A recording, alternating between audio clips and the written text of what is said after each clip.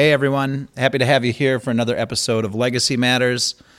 Today, as usual, we will talk about whatever comes up with a slight leaning toward discussions of preserving your legacy, preparing for things to come, and sharing stories we find amusing.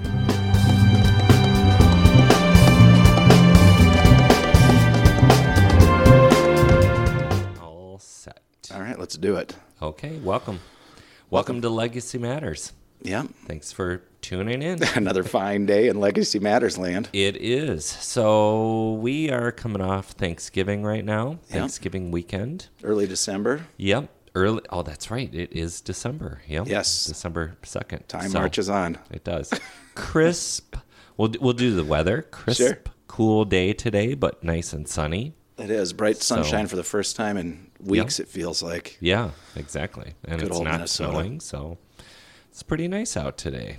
It is. If you like that kind of weather. Oh, let's not forget to thank our listeners. Thank you very much. Thanks for tuning in. Yeah, Thanks you for, did. You did say I thanks did, for tuning I in. did. Yeah.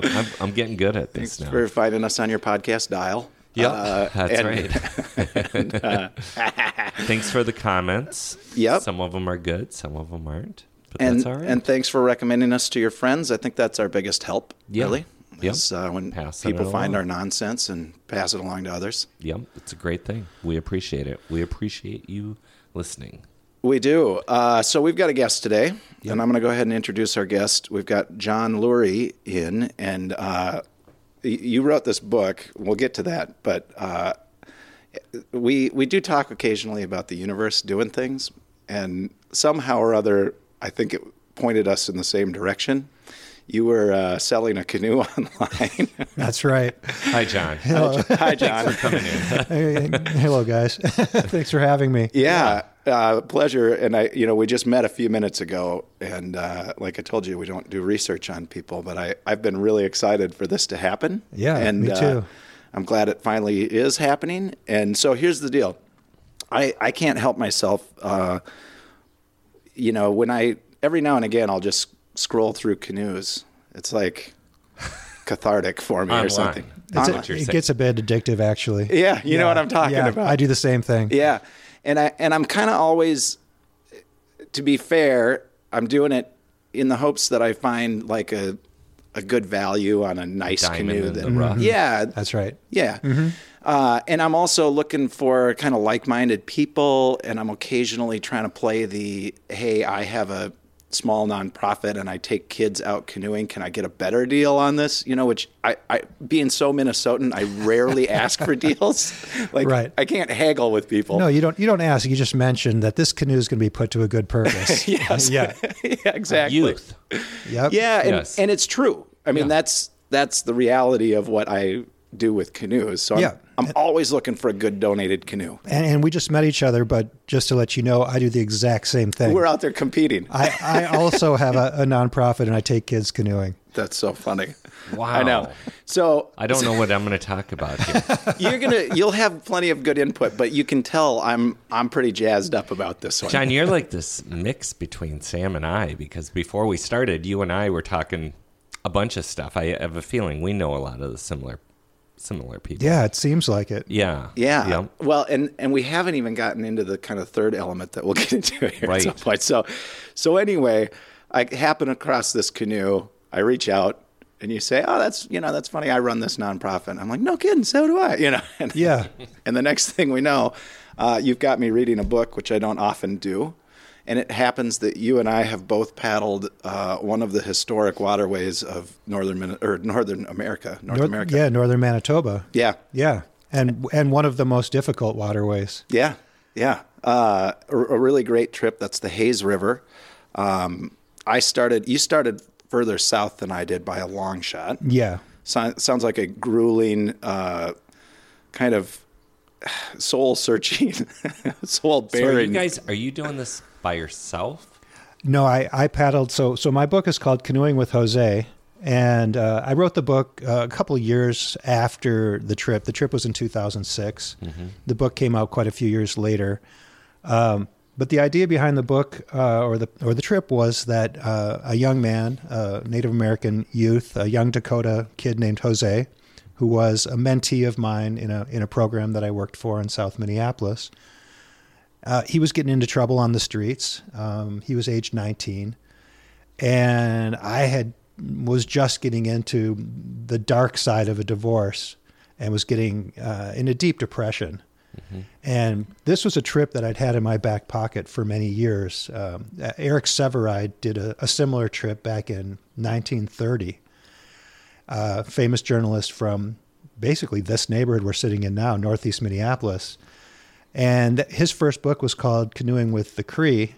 And I read that as a freshman in college. And I thought, someday I'm going to do this trip. And someday was another 20 years after that point, when I needed something drastic to pull me, back into mental health. Jose needed it as well to stay alive. He had somebody coming after him. And I just thought, this kid who had never been canoeing before, never been basically out of the city before, the most imperfect partner you can imagine. Right. But also a person for whom this trip would do the most good. Yeah, and I read the book, so it's being a guy who has guided a lot of miles worth of canoe trips with kids. Like, it was almost infuriating to read about sort of like just the choice to bring that kid. I totally understand it, but what an undertaking to have a novice of that caliber out in the wilderness, but what a transformational event for him. Yeah, absolutely. And, I don't know, I hate to throw myself into categories constantly, but I also teach a class at the University of Minnesota. And when you are immersed in that environment, everything becomes a classification. You're this kind of person, you're that kind of person, you have this privilege, you have that privilege. So, relative to Jose, certainly, I come from a background of tremendous privilege, simply being a white male in this society. Yep. Jose comes from a background of the most deprivation you can possibly imagine a young child going through. And I thought, if I go on this trip with another similar person to me, it's going to be a great trip. It's going to be healing and all that. But, how much good is it going to do for anybody else but me? And I'm a kind of person that likes to do some good in the world. Absolutely. And I thought, you know what? This is going to double my challenge to bring this kid. But double seems at a least. little light. But I knew that if we succeeded, that it was going to be something that would be of tremendous benefit to him. Well, you're gonna get me a little teary.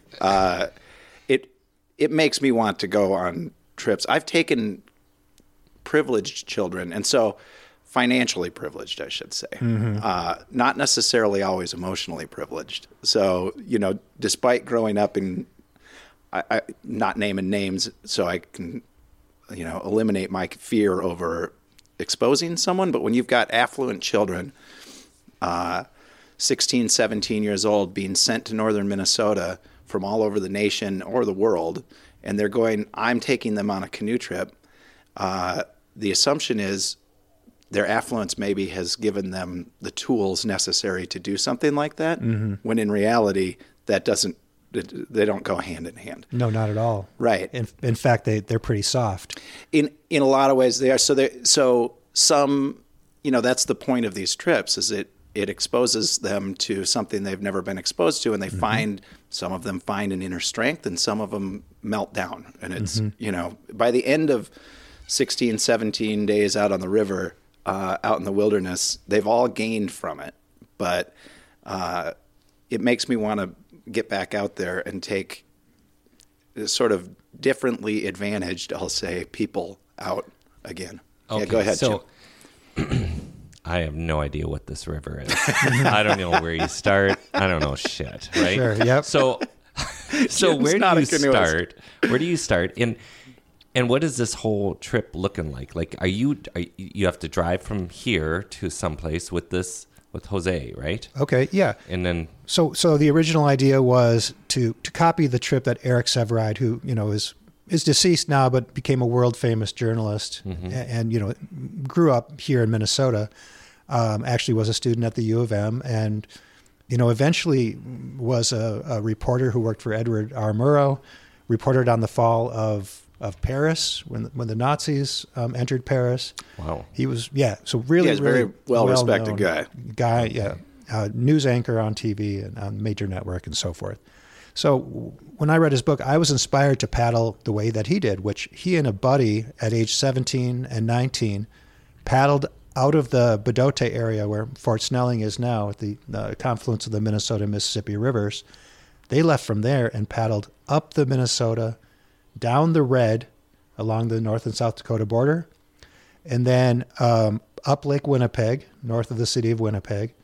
And then on the north side of Lake Winnipeg, there is a river called the Hayes, which is 500 miles to Hudson Bay on the north coast of Canada. Mm-hmm. So thinking about taking the trip with Jose and thinking about what those kids did, they paddled upriver against the current for 325 miles before they found a downstream current. Oh, my God. Yeah, so just for Jim and for others listening, so we're kind of at a point where the watershed changes. So, right. So the Continental Divide, or the divide where water flows south through the Mississippi down to New Orleans, that's one part of it. And then there's this kind of dead water zone in the sort of north central part of our state that runs through probably the country, I guess. And the water on the other side, so you get to these places where the water is basically stagnant for 100 miles or so, or 200 miles, that's the top of the hill. Mm-hmm. And on one side it rolls down to Hudson Bay. Hudson Bay, and on the other down to New Orleans. Right. So. And then we have a third watershed, Minnesota, which is kind of beside the point for this discussion, but the third watershed would be the Great Lakes watershed, mm-hmm. which is up along the North Shore and goes into Lake Superior and out to the Atlantic. So to paddle upstream up the Minnesota, before you can get to the Red, you get over the divide, and the Red then flows north. I'm thinking about Jose and paddling upstream. He's, and you use a metaphor, the kid had been paddling upstream his whole life. Sure. Right. And it would take us probably about a week to paddle to Mankato, at which point Jose would no doubt have gotten on a phone, called one of his homies, and bailed. So I'd have bailed. No doubt. Paddling upstream sucks. Well, that's what I was wondering. Like, how hard is it upstream? Like, harder. Downstream in a light current, we were going 30, 40 miles a day. Mm-hmm. Against the current, we would probably do 15 miles. Yes, a day. That would not be good. It cuts your rate of travel in half, let's say. Right. Yep. And also, I just didn't want to give him an easy opportunity to bail on the trip. Sure. So I decided, let's go to the headwaters of the Red River, from which the water flows downstream going north, and we'll have a better opportunity for success. So we got in a car with some buddies and loaded up our gear and drove out to Breckenridge, Minnesota, which is across the Red River from Wahpeton, North Dakota. And that's where we put in and began our journey to the north coast of Canada. Yep. Okay. And having paddled, so I put in on the north end of Lake Winnipeg, mm-hmm. which is where there's a bridge. If you're headed into, is that Norway House? Norway House, yeah. Yep. If you're headed into Norway House, a few miles before Norway House, there's a bridge, and that's a putting in point for a lot of people. And mm-hmm. then you hop on the Ecumamish River for a while, which is, if you read books about this, and I don't know, I did not read Canoeing with the Cree. Yeah. It was something that people at the camp that I worked for recommended, mm-hmm. But I don't like doing research before I jump into something, so I never read it. No, you want to have your own experience. Yeah. Yeah, it is what it is. It doesn't have to be based on what other people have done or what they say about it. Yeah. I agree with you. Well, thanks for understanding that, because I always thought it was, people thought I was a little crazy for not really doing much research. It's a voyage of self-discovery, and it's a voyage of outward discovery as well. Yeah. If you don't know too much about what you're getting into. That's right. I think you're nuts for canoeing the Red River, though. The Red River was horrible. Yeah, yeah, that's what I assume. Muddy. It was muddy. You couldn't get in the water to clean up because it's full of chemicals. It's full of mud. It's nasty. It's full of it's full of invasive carp, these flying fish that come at you when you're. So they do have the Asian carp in the Red? You know, somehow when you talk to the DNR or you listen to news reports, they never mention this. But in my personal experience, we were attacked by flying fish for about 300 miles. Wow. Yeah, see, I never hear about that. I've seen photos of this. This is where they're jumping right out, Yep. right? Yeah. And landing in the canoe. Yep. Or jumping over the canoe. And Jose, who was in the front of the canoe and already just mostly freaked out by, by white country folk. Right. Oh, yeah. By the rednecks. He was constantly freaking out about the rednecks. Well, his second biggest fear was these flying fish that, him being in front of the canoe and our motion being what stimulated them to jump, they would come up and they'd be right in his face, like hanging there, hissing at him. And he'd take his paddle and he'd bat them out of the air. Wow. Oh, my God. This sounds like some crazy Jim, movie. you'd die. And how deep? Okay, so how deep is the river, like when you're doing there? I mean, was he scared? I mean, did he... was he a good swimmer? He kept his life jacket on the whole trip. Yeah. And I pretty much did too, only because I can swim just fine, but it's only the two of us out there. Yeah. If something were to happen to one of us, we would both be in big trouble. Right. So it's just a matter of, safety and also just a smart precaution. Mm-hmm. It is, yeah. That's How, maybe you said this, but how long is this trip? Our trip was about 1,000 miles. Yeah, you didn't say that. Yeah, that's I was waiting to see his face. And we were out for about 6 weeks, and we slept every night in a tent, except 2 nights we spent in Winnipeg in a friend's house where, thankfully, we were able to take a shower after 21 days on the Red River paddling from Breckenridge to Winnipeg. Wow. Yeah, so that's I want people to read the book. Long trip. Yeah. That is crazy. I want people to read the book because, I think you maybe know this. Like, when you try and explain to someone what these trips are like, it's sort of like their eyes glaze over. Yeah, I mean, it's really not.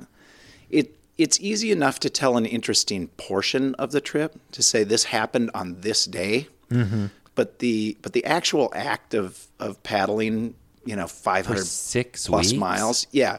Every single day. We were moving almost every single day. Yeah, Wow. there's nothing exciting about telling. It's hard to get that point across to people. And, the longest I've taken is the Hayes, I think. Was that about a 12, 14-day trip, something like that? We did it in, I want to say we were 16 days on the water, but we always take a couple of layover days. Sure. And you plan for, like Oxford and Knee Lake are so big that you can get windbound really easily. So how big is this canoe? Now I'm trying to think of all the food that you had to bring. Okay, so we were in a 17-foot canoe, which is, a basic standard, I would say, a little maybe a foot longer than a standard recreational canoe. So it gives it a little more stability. When we started, we were ridiculously over geared, overpacked. As these trips, you tend to amass a bunch of stuff, and then the day of, you're not quite all pared down, and you throw it all in the boat, and you go. We were able to restock our food in Winnipeg. So after 21 days, we were able to completely go grocery shopping at a real grocery store and get everything that we would need. Also, north of Winnipeg, we traveled through 5 or 6 First Nations communities where they had extremely high-priced and low-quality foods available, but still we were able to restock there as well. Okay. Yeah, there's a lot to unpack in all of that too. Those First Nations, they sort of receive the dregs of food, and nutritionally pretty barren up there. Well, what do you mean? I don't know what that is. Well, I know we stopped in Oxford House. Yeah. And they have these things called Northern Warehouse. Yeah. Which is just like a chain of basically government-subsidized grocery stores that you would find across Native communities in Canada. And it's like it's like a food shelf, but you got to pay a lot of money for it. For example, like a can of soup might be $4 or $5. Wow. So generally speaking, most everything's out of date, which, you know, I eat out of date food. That part of it doesn't necessarily bother me. But so these communities, you can reach them only through, you know, the air, right? And I don't know, does Oxford House have its own airstrip? Can you get a larger plane in there? Well, you know, they have the whole lake, so... But float planes can only carry so much. Yeah, I didn't see an airstrip there. I didn't notice one. I wouldn't be surprised if there was one somewhere, but, you know, most of the year they can land on the ice or land in the water. Right. And then in the winter, there's an ice road that they make. So they can get supplies up there during the winter. Funny that the rich white folks on Knee Lake have their own airstrip. Isn't it? Sure. Yeah, so on Knee Lake, which is a gigantic body of water, it's really 3 gigantic lakes connected. There is a resort, and it's called the Knee Lake Resort. And somehow they've managed to sort of occupy this entire gigantic lake as if it belongs to them. Yeah, they pissed me off. So they have their own campsites all over the place, and I'm sure they never like sort of purchased the land and got permits to develop or anything. They just assume that they can take it. And I've got a story to tell about the Knee Lake Resort. Good, so do I. I want to hear yours. Okay. Do we need to finish anything about the food though? So they have No, I'm getting the picture. The big thing at the northern store, so, you know, we pack, when you're packing for a camp, that was not the first long trip I'd taken and not the first trip to the bay, I don't think. So anyway, we pack differently, I think, than you do. You do a lot of freeze-dried food and stuff like that. Yeah. So, you know, I did the old, you know, go to REI and look at their wall full of freeze-dried and bagged foods and grab a bunch of stuff and, you know, do the calculations. We need this many lunches, this many dinners, and so forth. It's lightweight. There's no liquid in it. It's all freeze-dried. And just to give you a sense of how we ate most of the time on the trip, is you'd pull a bag out of your food barrel. It says Italian lasagna on the bag.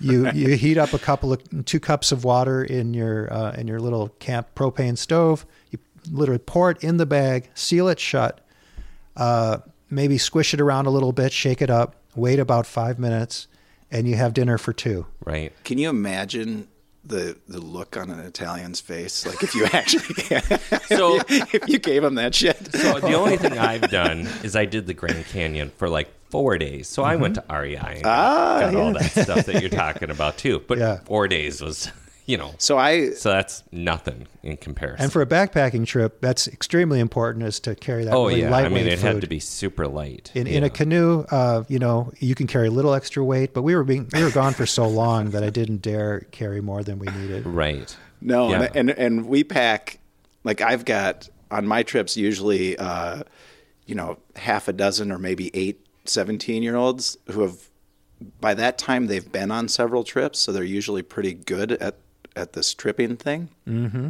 And you can see I make wanigans. So I took brisket and stuff. Yeah, we eat like a full brisket. That's my a week and a half in, because they're hermetically sealed, so they don't really need to be refrigerated. Oh yeah. And, you know, things like that, because I had all these kids to carry stuff. Yeah. Different trip. But anyway, so there's the food. What did I divert us from? I do have another question, though. So in preparation, say, with Jose, did you guys go canoeing, like around Lake of the Isles, maybe, or do something to kind of let me tell you about what preparation was like with Jose. Now, Jose lived... He didn't really have a permanent place to live. He was kind of wandering around to different relatives' homes. He would probably call Frogtown in St. Paul home because he probably spent the most time living there as a kid. So after Jose and I determined that we were going to do this trip together, I sort of didn't see him for a couple of weeks.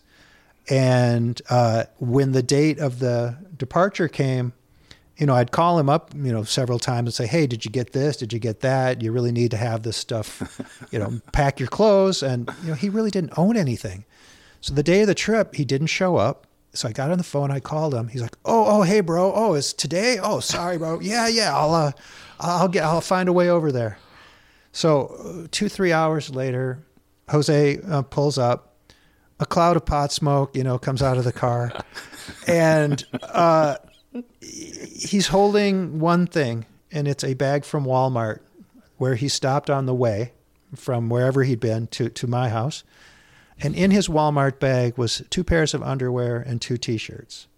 And this is what he had prepared to take to a 6-week trip to the subarctic. Oh, yeah. I'm just like thinking, oh, my gosh, you really did. This is really something. So, and had he ever been in a canoe? He'd been in a canoe once on like a school outing on the St. Croix, and him and his friend were like effing around, and they paddled right past the landing where they were supposed to get out. And I guess it was a big disaster. Yeah. And that was his entirety of his experience in a canoe. Okay. So I really want people to read this book because you're talking about it in the book. Oh yeah. Oh, all of this is in the book. Yeah. Yeah. And for me reading it, I mean, I'm a pretty serious packer, and I've got it down where I don't really make lists. I can do it in my head. I've got a packed Wanigan at home right now. If someone wanted to go on a cold canoe trip in December here, I could do it. Right. Like in 2 hours. Yeah, I could be ready to go. I got my gear, it's pretty well regimented at this point. Right. The idea of showing up with a Walmart bag and nothing more, I love it. So during this, all right, so you guys get in the canoe. You guys are going. I mean, and I can only, say like the Grand Canyon thing that I did, like, once I got to the bottom, I mean, I kind of freaked out the first night because I was like, holy shit, there is no going. I mean, it took all day to get to our destination. Right. I was like, man, I'm like, I can't just say, I'm going to go back up, No.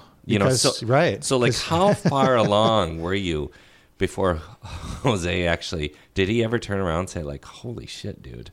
Like, well, every 5 minutes he was saying that. I'm glad you answered it that way because because I'm wondering, like, did it take like 5 hours into it, or let me tell you how we started, because I think this will illustrate. So we put in at the Red River there, and it was raining when we started, and my friends who had brought us out there were kind of eager to get back on the road and get home. And because I don't know this, like when you go in, I mean, is there houses on each side of the river? Like, do you see people? It depends where you are. At certain places, yes. Yeah. Of course, the Red River is a river that has horrific floods fairly frequently. Yep. So some places you don't see anything, and some places people have managed to maintain homes, closer to the riverbanks. Yep.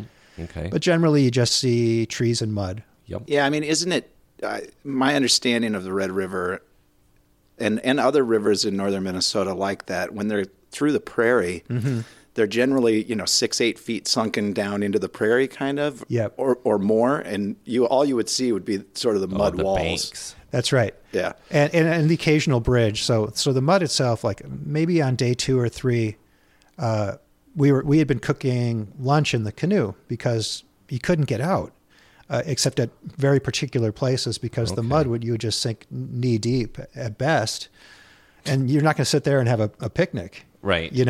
But Jose was like, he'd go on strike. And he'd be like, I'm not putting my paddle in the water for, once more until we have lunch. So I'm like, okay, well, just fire up the stove and let's make some mac and cheese or something. So one day, like day 3, he's like, no, we got to go to shore and we're going to cook lunch. All right, buddy. I couldn't stop him, but I thought he'd learn a lesson. So we're standing there knee deep in mud, cooking on our camp stove, and he's just like, man, forget this. So every once in a while, he'd make a plan and kind of like say the quiet part out loud, like, when we get to Winnipeg, I'm calling my homegirl and she's going to come up here and rescue me. Right. So I'm constantly making plans to like counter these things and get him past the areas where he could be rescued, because there's most of the places we go past Winnipeg have no roads, and no one's going to, he wouldn't be able to meet up with anybody past that point. Right. So that was really the time when I had to get him in and out of there without any damage. Yeah, and so your question of like, well, yes, and then now my question is, when did he finally just surrender and say, I'm in it? Okay. So, because I know my point. It was that first night. I was like, okay, I'm just gonna. But I'm only 4 days down. So, yeah. Well, so let's say we'd been on the river for 4 weeks, and Jose had stubbornly clung to his urban persona, all the way throughout. We'd be in some small town and there'd be some, young high school girl jogging by and be like, hey, baby, come talk to Poppy. I'm like, dude, no. That's just not going to work. Right. No, not here, bro. It's a little different paradigm. Right. So, like I say, about a month in, we're north of Winnipeg, and we're in a place where it's starting to get cold. It's July, but it gets cold early up there. We can feel the fall in the air, and there's black flies everywhere. And he comes out of the tent one night, and he's wearing his, we had gotten him some other clothes on the way to the river, stopped at a store and went shopping for him. Some of the friends I was with also had brought things and provided that for him. So he had good outdoor gear available, but he just kind of refused to use it. One night when it was cold and really, really thick with flies, he comes out of the tent. He's wearing his earth-toned, khaki pants and his nice fleece, had and a baseball cap that had a built-in fly net. He had it down over his head. Nice. And he had made the transition. He's like, okay, I'm going to adapt. And now I understand why you guys wear this shit. Right. It's not because you want to look like some white dorks. No. It's because it's functional. So when you answered his question of like, how often do you look forward and think like, oh shit, why did I do this or whatever? And it really is every 5 minutes. And that's true. I think almost every time you're on a trip, or at least that's what my experience has been, is once you get past the last kind of point of civilization, or that point of any return, right? There is no return. Yeah. I mean, so like on a trip like the Hayes River, once you leave Norway House, that you could get extracted at Oxford, and you might be able to get extracted at Knee Lake, right? But the distance between where you are and where you would need to be to get extracted is so great that you don't really feel like you're safe until you're paddling, until you see that town in sight. Mm-hmm. Then you've got a momentary bit of safety, and the next thing you know, you're leaving that. Yep. And you're saying, well, we're just going to keep on going. And then once you get past Knee Lake, that's a whole different thing, because then there is nothing. There are no more lakes. It's just rapids. Rapids and not a lick of civilization. No people. No. So that feeling, though, is something that can really empower you, because when you realize that it's just the two of you out there, and that no one's going to do anything for you. It's just you guys have to rely on each other. Jose and I got to the point where, I think he could always rely on me, but we got to the point where I could really rely on him as well. He became, on that trip, an expert paddler. He became an excellent bow paddler. Had to have. We survived some things that we probably had no business even attempting. We just got really, I would say, a bit cocky, because we had, there's a point where you're just doing rapids after rapid all day long, every day for 8-9 days straight. It's just rapids all day long. And oh my gosh, I know exactly where you're talking about. Big, scary water. Yeah, because I've paddled that river. Yeah. There's a unique spot, and I think it's shortly after Knee Lake, right, where it comes down. You just know that you're going down a big hill. Did you see any of the bales from that? That expedition, they did the York boat trip. Did you find any of their lost bales? I don't recall that. Okay, so PBS, someone documented a trip where they took a traditional York boat and they filled it with they're bales of hay basically, but they were the same weight as a bale of furs would have been when they were using that. Oh yeah, river route during the fur trade. Yeah. Yep. So they were kind of recreating the trip, and they didn't end up making it to York Factory with a single bale. And I think they had done it in maybe 2001. And so we were there in 2003, and we found that stretch of rapids where you're coming out of Knee Lake and you're going down this you can kind of see it winding out. I remember just seeing one spot where you're like, wow, we're here, and someday in the future we'll be way down there. Right, down there. Way down there. You're sliding. It's kind of like sledding, because you're in a canoe. It's a giant luge. The canoe might as well be a sled. Are you hitting And the rocks? water might as well be. Oh my gosh. Trying to dodge the rocks? I mean, what does this mean? So that Exactly. part of the river, and you know, I knew I was going to. You're dodging rocks. Yeah, that part of the river is, you know, you say you got cocky, but that area, there's not a place to pull off and portage around anyway. So you're sort of forced by the nature of the river itself to just go to do that. Yeah, and that's if you ask my boys. So I took the trip with one other counselor and then 4 kids. It was the smallest trip group I'd ever taken. Right. Wow. And I'm still close with all of those boys, and that's where I dubbed the "fuck it, shoot it." So fuck it, shoot it is what we said, because there's nothing. You look at it and you're like, you know what? There's nothing we can do about this. Right. It is what it is. Yeah. So you either look at it and say okay, or you just go. Yeah. I'm fucked either way. Right. Like I'm gonna have to paddle down So was this. Jose scared? Oh, Let me tell you. Because I'm scared just thinking about it. I mean, I was scared before the trip. Were you scared? I mean, before the trip, that's the part of the trip I was scared of. and you was never those took last this. few days. Had you taken this before? I had never gone on any of the rivers that we traveled on during that trip, but I was a very experienced canoeist. I've been a canoe guide. I canoed starting at age 11. I started canoe tripping in summer camps.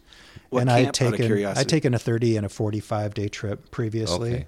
Yep. Camp Minojan. oh yeah, yep. Yeah, YMCA Camp Minojan up on West Bearskin Lake on the edge of the Boundary Waters. Yeah, so I was very experienced, but you know, when you're thinking of being in northern Manitoba on some of these rivers, they're wild places. Yeah. And I will say that although I'd done some big rapids in the past, I had never done anything where you're just looking at it for 8, 9, 10 days in a row, and there's no turning back, and you have no choice. But so thinking about that was scary in advance. But we got to a point where I started to enjoy it, like the adrenaline rush. Right. Right. Mm-hmm. So one time we were on this gigantic rapids, and about halfway down it was probably half a mile long.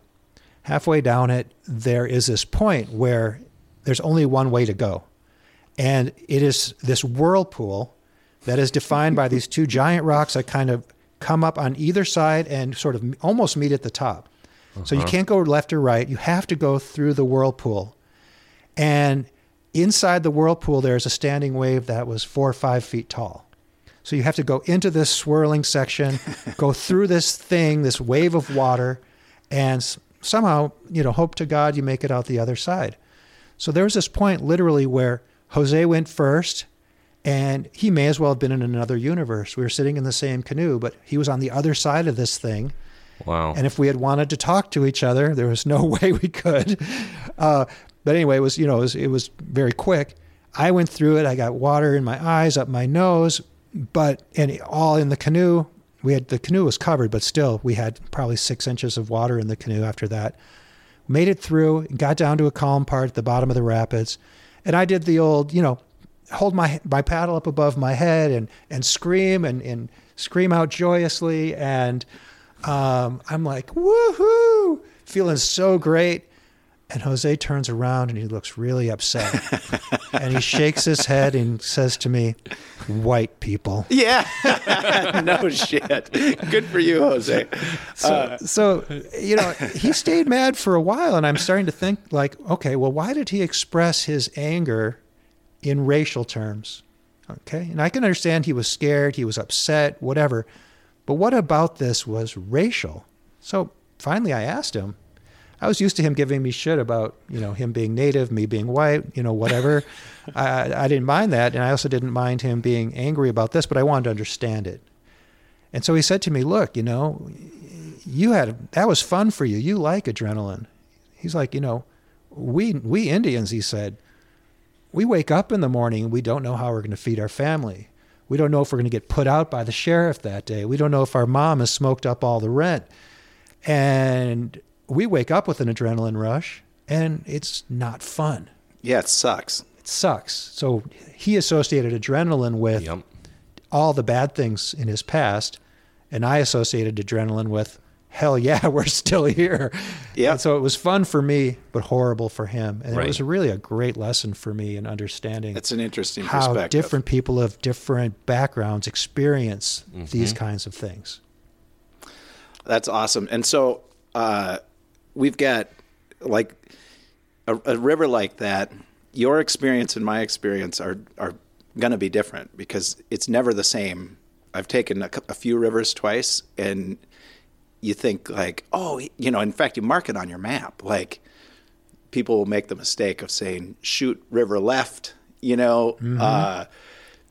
avoid obstruction on right, whatever it is. And you get back to I took the Savant River twice, and you get back to the same spot, and I've got this vivid memory of what happened the last time I was here, and you look at it and you're like, wow, this is absolutely not the same place. Completely different. No. So, and you took covered canoes. Is that like Cook Custom Sewing, their boats? I actually bought, we were more budget conscious. Yeah. This was kind of a spur of the moment thing. We decided to go, put it together, and went. I had most of the gear, but a canoe cover was something I needed, and I found at Midwest Mountaineering a cover that attached to my canoe with Velcro. Yep. So basically what you do is you put the Velcro strips on the side of the canoe. The cover is waterproof, and it sits over the top of the canoe, Velcroed to the side, and then there are 2 holes for the paddlers to sit in. And inside the holes is this extra material that you can really pull up under your armpits and cinch it up so that on a cold day, you're warm under there, you're dry under there. And it really kind of turns the canoe into a kayak. Yeah, it's like a spray skirt on a kayak. So you guys I've never had one. All of those trips I've taken have been in uncovered, open canoes. Completely recommended. Yeah. It's really cool. Right? Like Jose didn't fall out ever, or you guys flip anything, or do? Well, let's rewind this tape. Well, all right. You know what? We should also probably. Well, let's talk about this when we come back. We can do that. We can do that because I think I know the answer to this. Okay. All right. We'll be back.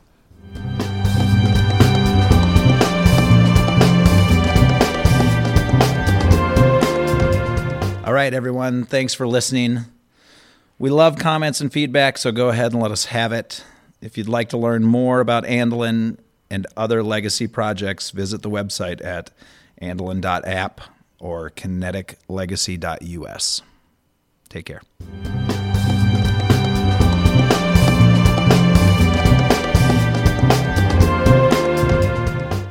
All right, you guys, we're doing it. So second half here. Thanks for giving us a little break. Yeah. All right, John. So my question is, Jose, so did you guys flip, or did Jose fall out?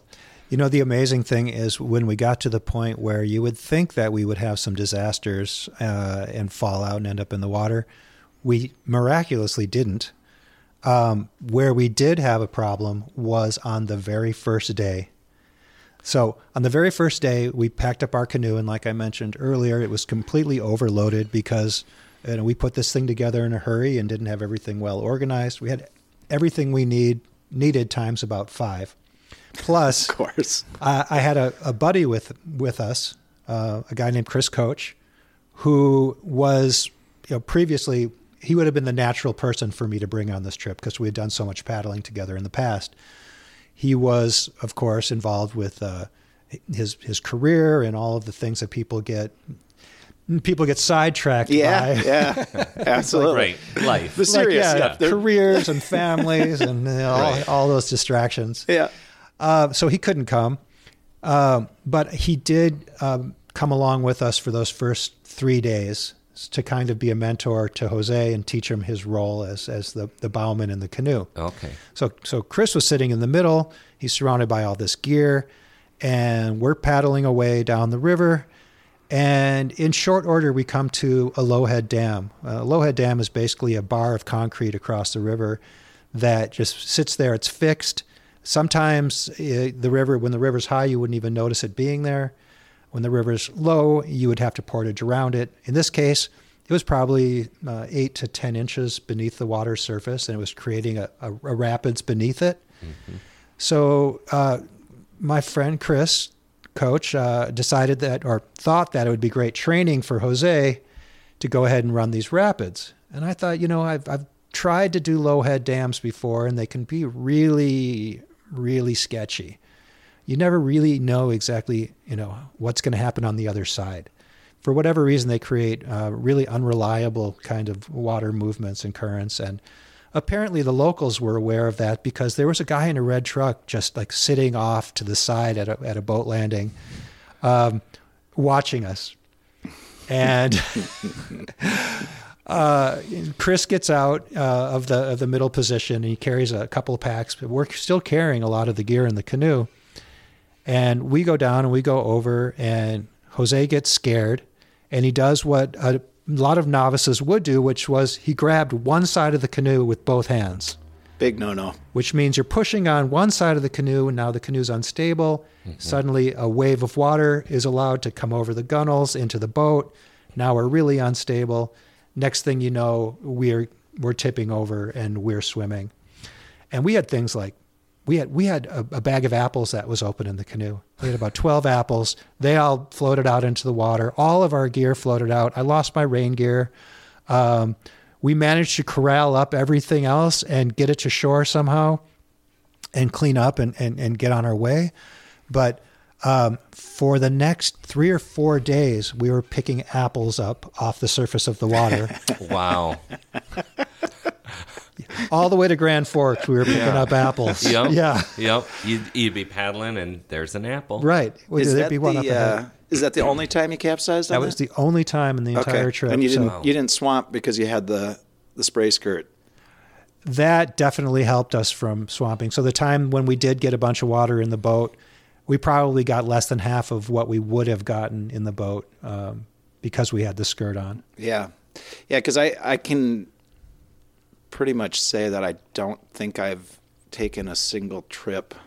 Well, no, I've taken a couple of trips where I don't think I've capsized or swamped, but it's certainly every trip someone has, and usually multiple times. And a 3-man canoe is always tippy.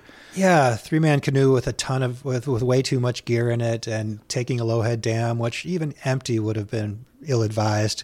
Yeah. So when we did get over on the other side of that dam and get to shore and everything, and we looked up and we could see this guy sitting in that red truck. He had a long beard, like a railroad conductor's cap, and he was just chortling.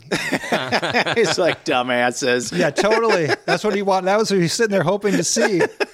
So when this happens, like, how deep is this river at this point? Like, could you stand in it, or no? It was definitely over our heads. Okay. Yeah. So you asked the question about water depth a couple of times, and just to give you a sense, the Red River isn't very deep. It's got kind of a narrow, shallow channel that runs through the prairie. But there was no time, I think, on the entire trip basically where it wasn't kind of over our heads where we were paddling. Okay. Yeah. Yeah, I think just generally speaking, you never know how deep it is, and it's almost always over your head. Mm-hmm. But when it's not, it almost becomes more scary because that's usually when the water, you're in a rapids at that point, right? And there's boulders. Yeah. And there's all these, you're flying down something, and there's these obstructions that hurt you when you hit them. Right. You might fly off your seat. It might damage your boat. Like a helmet too? No. We had no helmet. No. Right. Well, that's what people do. That's what kayakers would definitely wear a helmet. Yeah. Right. Yeah. I've never seen anyone out there paddling with a helmet. Not in a canoe. No. And I've never come across an actual lowhead dam, but I've hit them natural ones out in certain places. Sure. And that is a freaky, it's different. Yeah. It creates a different kind of current. It does. Yeah. There's a hydraulic that's just bizarre kind of. So I was wondering, did you guys, when you went to Hudson Bay, did you bring any kind of firearm for possible polar bears? Not until the third trip. So I paddled the Hayes and the Churchill without a firearm, and I got absolutely yelled at by some Canadians in Churchill, Manitoba. Canadians who make it very difficult to own a firearm. Yeah, that's true. That's true. But the third trip, the Wolverine, which is flows south from way up north. We were about maybe 50 or 80 miles shy of the border with Nunavut, and that flows south into the Seal and then out to the bay. So that was a beautiful trip. Cool. God, that's a great trip. I'd like to go up Don't there take sometime. it, anyone. No one goes up there. We were there. I think the pilot that dropped us off was really excited to take us up there because he said, boy, people just do not paddle this river. And we found no sign of that's humans so cool. really. That's awesome. The few fire rings we did find, you could tell were 20, 30 years old, or whatever. Right. Yeah. Who knows? Because, Native people have lived up there forever. Oh, there's an abandoned outpost from, I think it was probably abandoned in the 50s or 60s, but that's one of those areas where they forced them to move to the reservations. Ah, okay. Yeah. And, there's a pretty dark history with that. Oh, sure. Up there in that area. Their history is just as bad as ours when it comes to how Native people have been treated. They did the same things. Forced them into different areas, took the kids, forced them not to live a Native culture, all the same things. All the same things. Yeah. So when we were going up into that area, of course, like you said, everybody would suggest bring a firearm because there are polar bears and they have been known to attack humans. I was terrified. I can admit it. Yeah, everyone was pretty much. Yeah, right? well, especially the last couple hundred miles when you're in polar bear territory, and you're just thinking, like, sometimes especially when you get to the deltas, you're paddling through these channels and there's brush that's maybe 6 or 8 feet tall. Perfect concealment for a polar bear. Yeah. And you're thinking at any minute something could blast out of there and just I'm eat wondering us all. like how this happens. Like, is he like just right at the water's edge, or is he swimming? I mean, do you see his head? Well, all of a sudden, we probably only know from seeing it on TV because neither of us ran into a polar bear, luckily. Yeah, luckily. But Jose and I, we didn't leave here with a firearm, but when we got to Grand Forks, just south of the border, I knew we wouldn't be able to buy one in Canada. So that was our last chance. And there happened to be a sporting goods store right on the edge of the river. Mm-hmm. You could walk there. We actually could see it from the water. So, we parked our canoe and walked over to the sporting goods store. And like Michael Moore and Bowling for Columbine, when he walks out of that bank with a gun, that's how I felt buying a gun. I'd never purchased a gun before. And you made the absolute wrong choice. I mean, maybe right choice for you, but I love that you got a 20 gauge. Yeah, got a shotgun, which is good. The guy at the store suggested it. He said, buy slugs, and so I bought this shotgun. And of course, as soon as I brought it out, Jose didn't come into the store because we thought somehow that might mess up the transaction. Because he kind of had like a juvenile record and stuff, and who knew? Oh. So we were kind of novices at the legal firearms game. I think Jose knew the street firearms game, perhaps. And he wanted to shoot it, of course. So I had to keep the gun from him. I had to keep the slugs buried deep in my sleeping bag at night. He just had this gun fever, Oh yeah. As a teenage kid, right? And just kind of Well, that's to think of it. I let all the kids shoot my gun, and I brought a shotgun too. I brought a 12 gauge. The only reason I say that's the wrong choice, I don't even think my 12 gauge is really going to be terribly effective against. It's not that you couldn't take down a polar bear with a 20 or a 12 gauge slug. You probably can, but if a polar bear is truly coming at you, you might be better off just throwing the gun at him and running. Instead of pissing him off? Yeah. I just don't know that it's really... Yeah. So before I left here, this is in the book, there used to be a canoe shop over in Lower Town, St. Paul. Oh, and I know Canoe. I don't know Hal, but I've been to that shop to pick up gunnels. I loved reading that part. Yeah.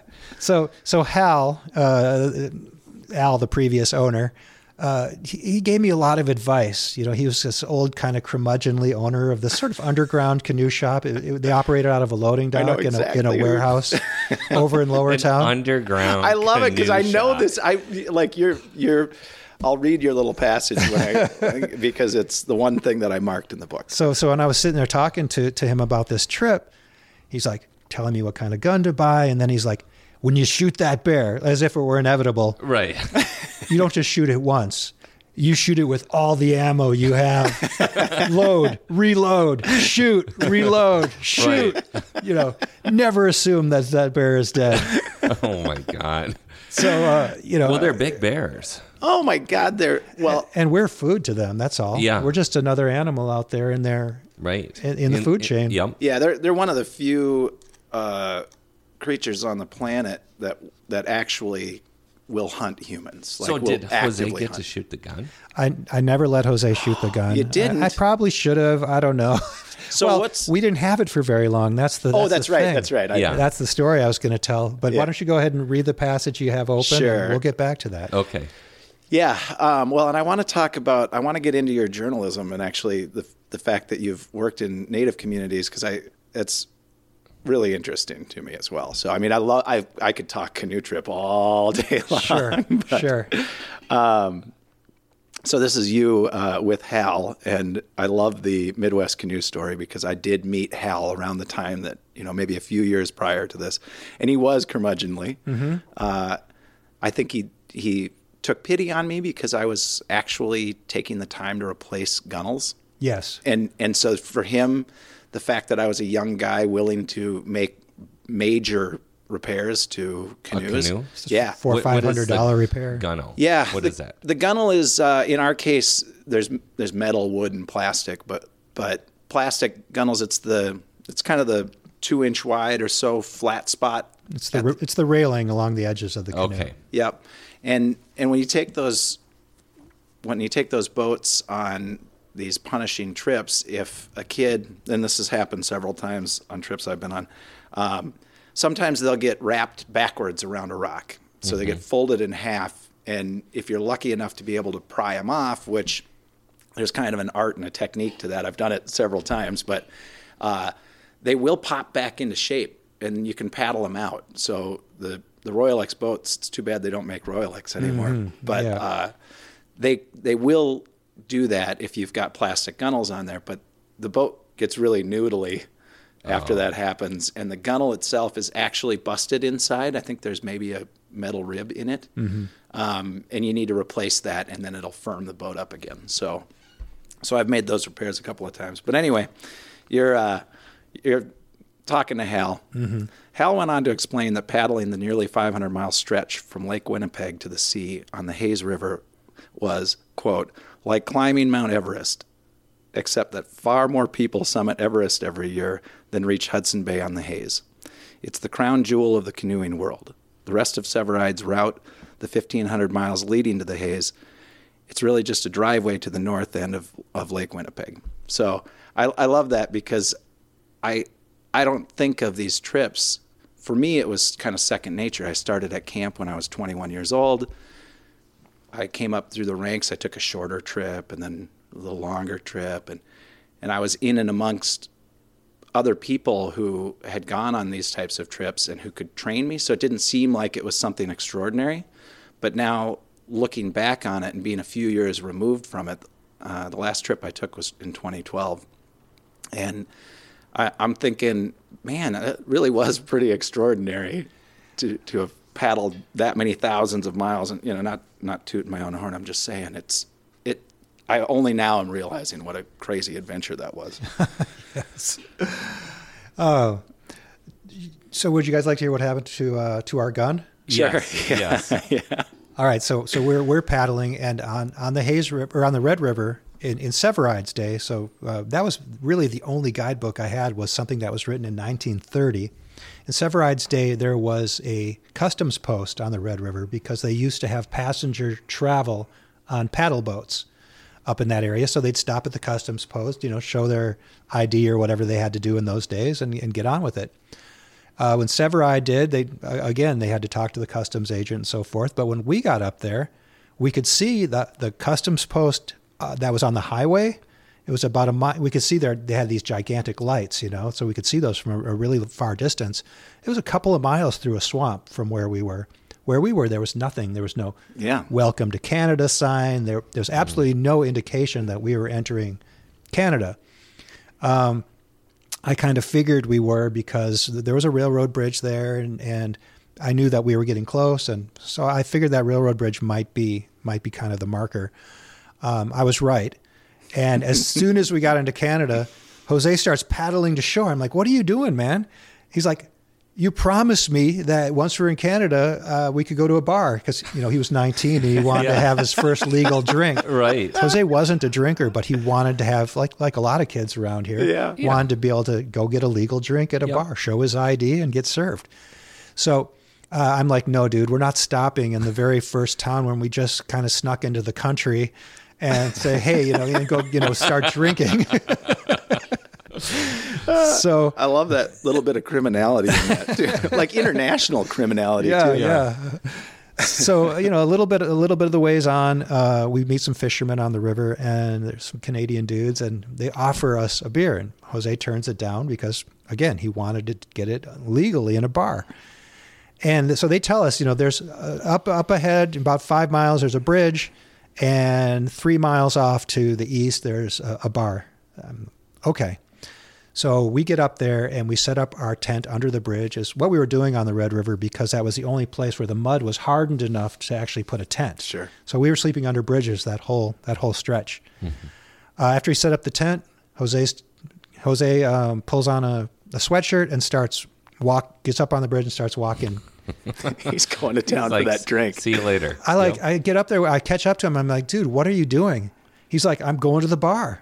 I'm like, "How do you even know there is one?" They said, roughly, vaguely it was out there, but, squinting into the distance on the prairie, there's maybe a twinkle of a light somewhere, but there's no indication that there was a town ahead or anything. So he stayed, and the next morning he got up determined to go ahead. So I'm like, "All right, dude, I have to let him go." I had made him several promises if he would go on this trip with me and keep going. One was that he could have a legal drink, and 2 was that he could meet native girls. Okay. All right. Solid. All right. Yep. Because he only likes to date native girls, and I knew that we were going through all these native communities, and all right, you can have a drink or whatever, and you can also meet some girls. So now we're in Canada. It's just going to be so easy, like, hey, we'll swing and grab a drink. Oh, God. It's time to pay up. We've crossed the border. It's time to make good. So I'm like, "All right, so I'm going to stay with the stuff. You go ahead and find your drink and meet me back here when you're done." I figured it'd be a couple hours. As I'm sitting there, he's got a walkie-talkie. I've got a walkie-talkie. He doesn't have a phone. And their range is about, 2 miles. So I try him because it's starting to rain, and even though I'm under the bridge, it's raining sideways. The bridge is not stopping. Miserable. So it's not some nice sunny day. No, it was a slanty rain, and it was smashing me hard. Oh. So Jose's not answering, so I figure he's gone further than 2 miles. I'm going to go in after him. So I pull on my rain gear, go up on the road. A couple cars pass, and they just splash me, and they don't stop. I'm figuring, like, who wants to stop and let a wet dog into the car? Right. Oh, and I imagine you smell great at that I'm point. sure. So off in the distance, after a couple of miles walk, I could see some buildings. And then as I got closer, I could see this little figure kind of like weaving back and forth across the roads. And that was Jose. And I get him on the radio, and he's like, "Oh, hey, bro." He's like, "I'm super crunk." He's like, "I was drinking at Barney's," which is the name of the local bar there. He's like, "The waitress was smoking, bro." Oh, my gosh. So I catch up to him. It's still pouring, and I'm like, "Let's go back inside and wait out the rain." And Canadian Idol was on the TV. The waitress was very attractive. And I'm a vegetarian. They actually had veggie burgers. So we sat, have a beer, have a veggie burger. It was pretty nice. An hour or two pass, and we walk back to our camp. And then from a distance, I can see our gear, which had been carefully covered in a tarp. I could see it had been messed with. Oh, yeah. Somebody had pulled the tarp up. Yeah. And I'm like, oh no, what's happening? What have they taken? I look through everything. We have every single thing we need except the gun. Oh. Bah, bah, bah. Guns, which are difficult to get, especially if you're an American in Canada, could really fetch something on the black market. And so now I had a conundrum. Do I go ahead and call the police and report the stolen gun, which is in my name, and who knows what's going to be done with it? Or do we just paddle on like nothing ever happened? And as we're considering this, we hear somebody up on the bridge above us call down, "Hey, you guys want to use my phone?" This guy, we look up, there's this, and I didn't recognize the guy. I didn't know him, but I could tell from his accent and from his look, he was Ojibwe. We didn't know it at the time, but we were on a First Nations reserve. Sure. Okay. And the guy says to Jose, "Hey, you native?" And Jose's like, "Yeah, I'm Sioux from the States." And he's like, "Huh?" And Jose's like, "Yeah, we're the people who killed Custer." And the guy looks down and is like, "Yeah, I think I heard of you guys." Oh, my God. Oh my God. So the guy offers to let us use his phone. I call the police and report the gun, and we go through this whole thing. We're dragged back to the border, and we have to check in and do the whole customs thing. And we don't. So what do you mean? So do the police show up? Do they show up? The police show up right there, Riverside. Okay. They didn't know they were in Canada. The Canadians didn't know you were in Canada, let alone you got your gun stolen right away. Well, when we made the call, we just reported the gun stolen. We didn't report having smuggled ourselves into the country along with the gun. Yeah. So we went back, and as we're sitting at the border post, they interview us separately. They're taking this very seriously. And after we've been both been interviewed and they're deciding what to do with us, Jose puts on his big sunglasses and he's kicking back and he's eyeing like the girl at the foreign exchange, counter, talking about, how she's looking at him and how she wants him. And then saying, "Hey, bro, I know we're going back. This is it. This is the end." He says, "If I'm going to go out, I'm going out like a pimp." Yeah. So finally, they make a decision. They have us kind of stand up at the desk, and a whole bunch of these big Mounties, and they're wearing these bulletproof vests. They all look massive, but the biggest one of all was like a 400-pound dude with a big beard, and he's wearing the big green outdoor ranger gear, and he looks like he represents the Great North.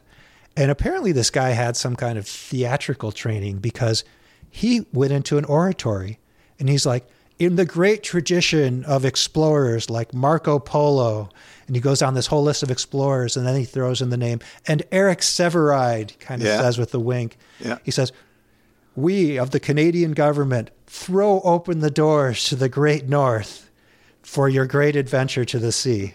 Wow. And they were just totally, they bought into our story. I mean, we're telling the truth, but they understood it, they appreciated it, and they let us go, and they drove us back to our canoe, and we were on our way. That is I love that part of the pretty book amazing. too. Yeah. That is. I have a long history with the Canadians at border crossings. Mm-hmm. The I Falls, there's a gal on the Canadian side when you're entering who just does not like me. She's never liked me. She's threatened me so many times. "I'm going to keep you from coming into Canada. Where's your work permit? I don't need a work permit, but I'm happy to buy one." "Well, why didn't you buy one?" It's gone on for years. I haven't been through that crossing in a long time, so not sure if she's still there. Do you remember her name? I do not, but over the course of probably 15, 16 years of going through that crossing 10 times a year, wow, we definitely got to know each other very well. I wave from outside like she's going to pull me in. She didn't dig your youth work mission? The thing is, we were a nonprofit, the camp I worked for, and for probably 7 years running, I bought a work permit. Despite when I'd go through the crossing at not Biwabik, what's the one in North Dakota? Drayton? No, north of there. God, I can't remember the name of it. Anyway, when I'd go through other crossings, they'd laugh like, "You don't need a work permit. That's not." We were never going to ask. Yeah, and they'd say, "Oh, you got Mary over at I Falls, I bet," or they knew who she. Okay. They're like, "Yeah, she just does that." Yeah. But anyway, I love crossing the border, but but they're like, I think that is common in the Canadians, kind of like my British friends, that theatrical part, like where they, if given the opportunity, they like to bust that out. Yeah, they not only do the job, but they play the part. Yeah, and they take it all very seriously, and they're generally really, from my experience, really like good-hearted people who love their job at the border or something. Right. Yeah. So I loved that part of the book.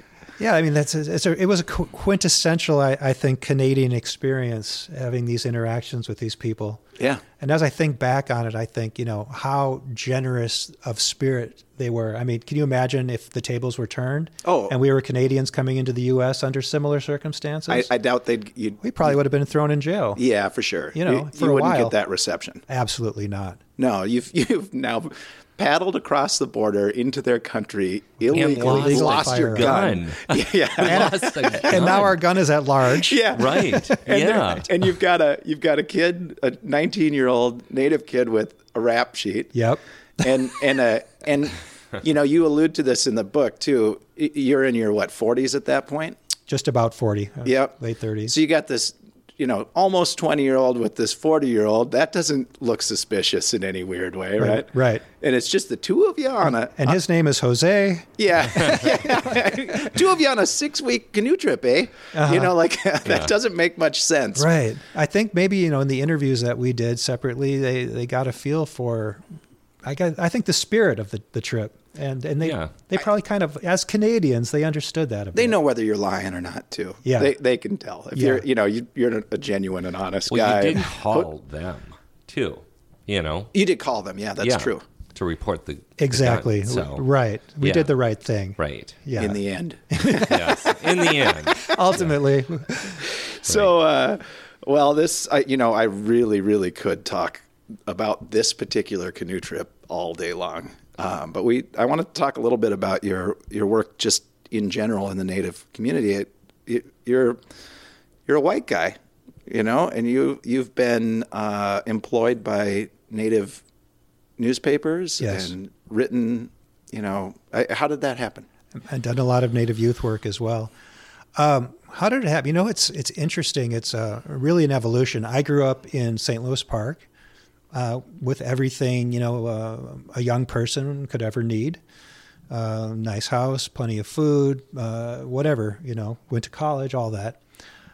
But from an early age, I had this sense that I in particular, as a kid, you're not able to really put this in context, but there was something wrong. We lived in this place, but we had no connection to it. Mm-hmm. And I was constantly wondering, where am I? Who am I in relation to this place where I live? Is this just is the earth just generic and we can just be anywhere and just kind of plug in like a Lego? Or do places have meanings? And do I just not know the meaning of this place because we're not from here? I'm a first generation American. My mother is a Holocaust refugee. Okay. Probably one of the few Holocaust refugees remaining. She's in her 80s, and so she was just a child during the war. So her family fled prior, or did she spend time? She lived through the war in France in hiding. Okay. Yeah, as a Jewish child, she grew up in a Catholic boarding school. That's right. And had to, be non-Jewish. And she remembers lots of interactions with Nazi security services who were coming specifically to her school to root out the hidden Jewish children, watching her friends get hauled away and never come back. And So, Jesus. Needless to say, very traumatized, and passed on a lot of that trauma to her children. She had 6 of us. Sure. But so I think maybe part of receiving that trauma as a child was also saying, that's not the world we live in. That's not the world. That's not my reality. My reality is there's a creek here. There's trees. There's woods. There's a lake over there. We live near Cedar Lake. And what does this mean? And who am I in context with this place? And just kind of being pretty confused. And I think as I grew up, I became more politically radical, again, probably as a result of some of that childhood trauma that I was absorbing. I was very rebellious against my parents and against society in general, and moved towards punk rock. And after a few years of being really into the punk rock movement and thinking this is a revolution, I realized after a while, no, this is just a fashion and nothing's going to happen. So I started looking around. By now I'm like, going to college, looking around for, well, who do I align with? Who shares my values of, we really need to radically change what's going on. And I thought, the Native American people, of course, they're not happy with the status quo. Maybe I can find some kinship and alliance with them. So I ended up taking a class at the University of Minnesota called Urban Indian Studies or something. Just a class that happened to be open in a haphazard way that I was signing up for classes in those days. Yeah. And in the class, I learned a hell of a lot. But I met a woman named Jane who I thought was attractive, and kind of like met up with her after class one day. She was my future wife, also my future ex-wife. But at the time I met her, she had a 2-year-old daughter who was Dakota. And she and I got together, and I ended up raising Allison. And after, just a short time, it occurred to both of us that we are 2 white people raising a Native child, and both of us being conscious of the whole history of cultural genocide in the Native American world. We didn't think that was a good idea. Right. So we ended up moving to the Rosebud Reservation in South Dakota. Now, the Rosebud Reservation is one of the most intimidating kind of visual landscapes that you could ever think about moving into. But as I kind of stood on the edge of the town called Mission one day as we were looking around for housing, I thought, if this experience doesn't kill me, I'm never going to be able to turn back. It's going to change me forever. Right. I'm never going to be able to go back to being like a suburban kid from St. Louis Park. Right. How old were you at the time? I was 24. Okay. And we found a little house. The architecture of the place called it a Sioux 400. It was a house that had been originally built by the government for Native people. Somehow this white man got his hands on it and rented it to us. And through that experience and through meeting people and making relationships, I started to see that there was so much going on, so much injustice going on right in front of my eyes, right out my front door, that no one was talking about. I thought the whole world should know about this. Right. And as kind of an aspiring writer at the time, I thought this is a great opportunity for me to start writing and to get the word out about what I'm seeing and experiencing so that maybe we can make some change here. In the process of doing that, I started to make relationships, started working for various papers, probably wrote for 10 different Native American newspapers across the country over a period of 20 years. Eventually ended up working with Clyde Belcourt, who was a co-founder of the American Indian Movement, and writing with him his autobiography, which came out in 2017. Okay. So I have had an opportunity to really understand, get to know, make relationships, and I would say be as close to understanding the Native American, if you could say, that's way too broad, but sure, understanding Native American history and present as much as kind of an outsider could. Yeah, I mean, I can imagine you're one of about one person who's moved to the Rosebud Reservation who didn't grow up in the Native community. The only other people I can think of who ended up moving there are, and temporary people move there temporarily, meaning they don't move there with the thought that they're going to be there forever. And they're teachers because they have to pull in their public school teachers come in from elsewhere. They provide them housing, and they lived in a fenced compound. Right, not a part of the community. They didn't join the community, yeah. Right. And you went and moved right in. We went and moved right in. We went and said hello to our neighbors, or they came and said hello to us.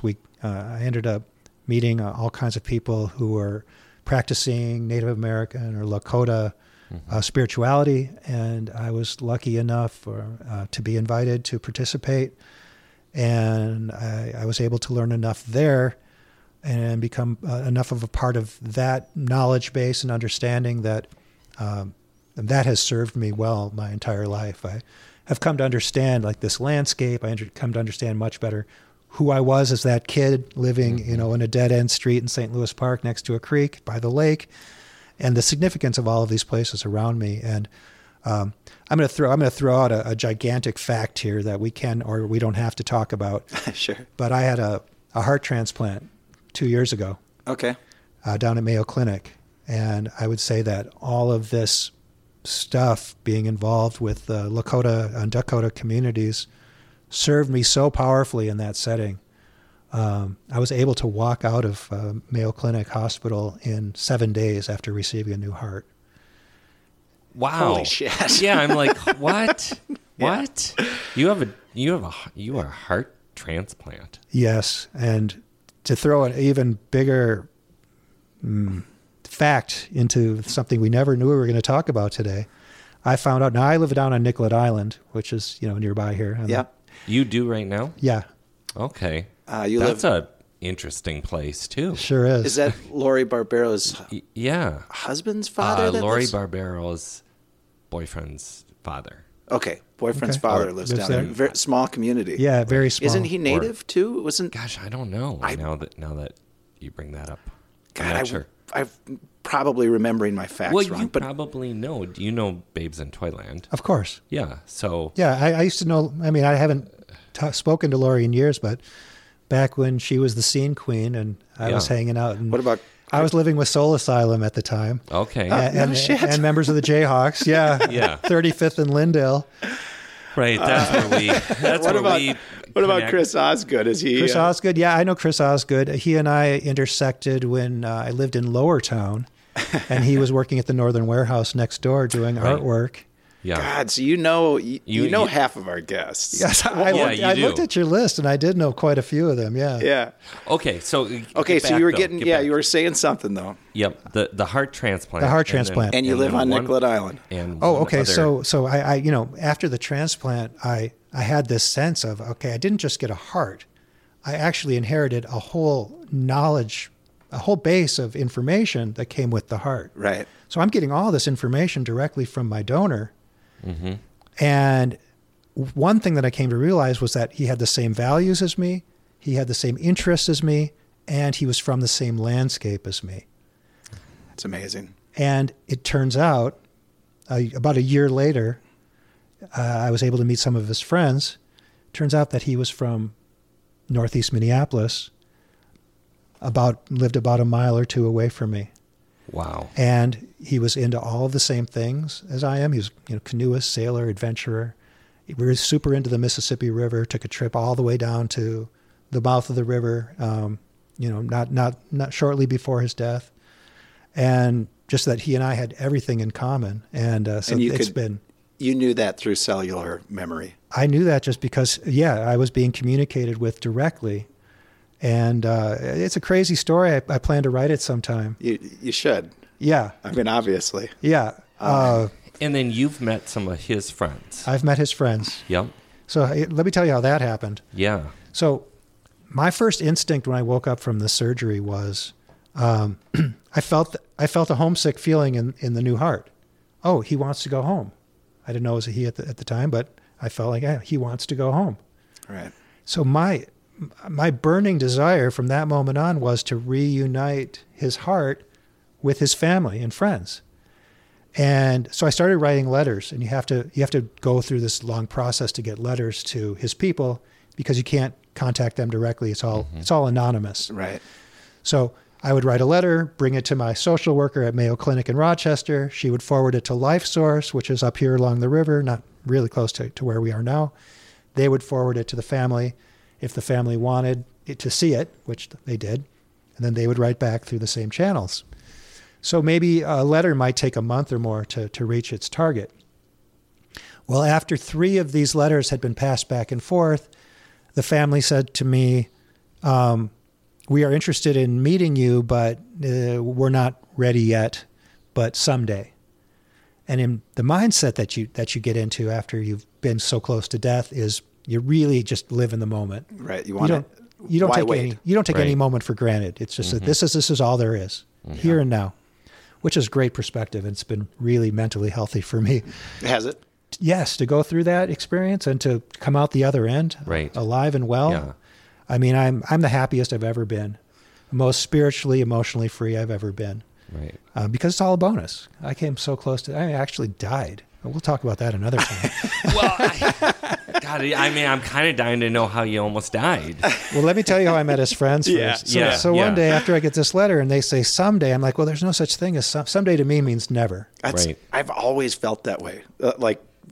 Since I was a young child. I don't know why, but I've always wanted just to do, fuck it. There is no. Why wait? The only moment we're guaranteed is this one. Yeah, the one we're in now. I mean, we'll talk when Mike, but we kind of jump in head first into everything we do. So yeah. So my donor was the same way. He was kindred. He was a kindred spirit. Yeah. So I'm feeling down about having received this letter about someday meeting them. So I decided to do what I do, which is get up and go outside to get over feeling down. Taking a walk. I was going to walk up to Dinkytown, maybe have some lunch at the Chinese restaurant up there. And I'm walking along St. Anthony, Maine, along the warehouses. And I suddenly get a little bit dizzy. So I decided to stop and sit on the lip of one of the warehouses. And as I'm doing that, I look down the sidewalk. And I noticed a guy that looks familiar. And one reason that I'd been feeling so down is because I could feel that his people were close by.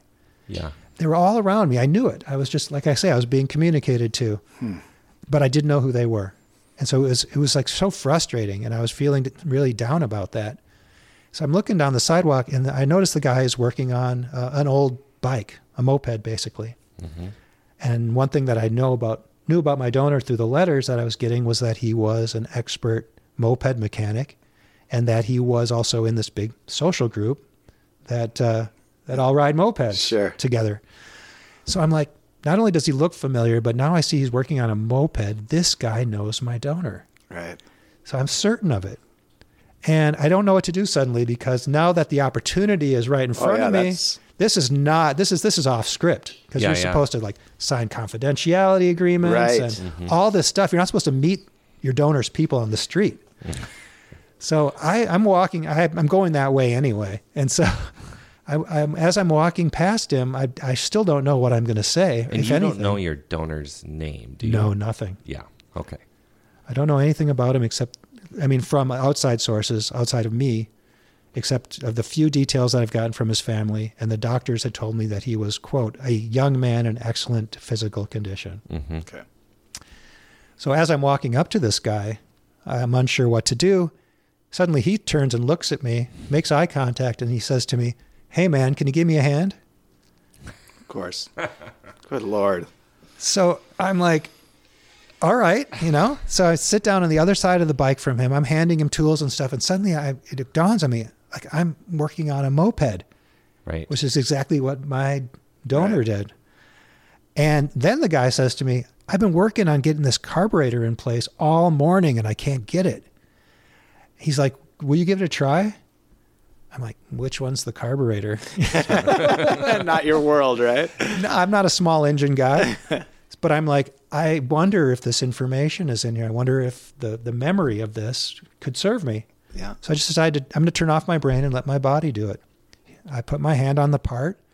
I don't know where it's supposed to go. But I just start kind of twisting it, manipulating it, pushing it. And suddenly the guy says to me, "Hold on a minute. It's in. You got it." Took me like 15 seconds to do what he'd been working on all morning. And this was a guy who owns several bikes and works on them all the time. So he screws the part in, puts the wires back, whatever, and fires it up and drives away. He comes back a minute later and we're talking. And I said, the reason why I'm asking all these questions is because my donor was really into mopeds. And he's like, oh, really? Who was he? I'm like, I don't know. And I said, well, when did you receive your heart? I said, it was May 14th of 2017. He thinks back. He's like, oh, yeah. He says, I knew your donor. He says to me, he was the most free-spirited person I've ever known. And he proceeds to tell me about all these exploits and outdoor adventures. And I suddenly realized when he tells me about like how the guy was like a really accomplished and fearless climber, why I had suddenly lost my fear of heights with this new heart. That made perfect sense now. And so I went on to meet several of his friends from that meeting. And they, like I thought, they all lived right around me. And we had so much in common. And sitting there and talking with them, it was like I had known them forever.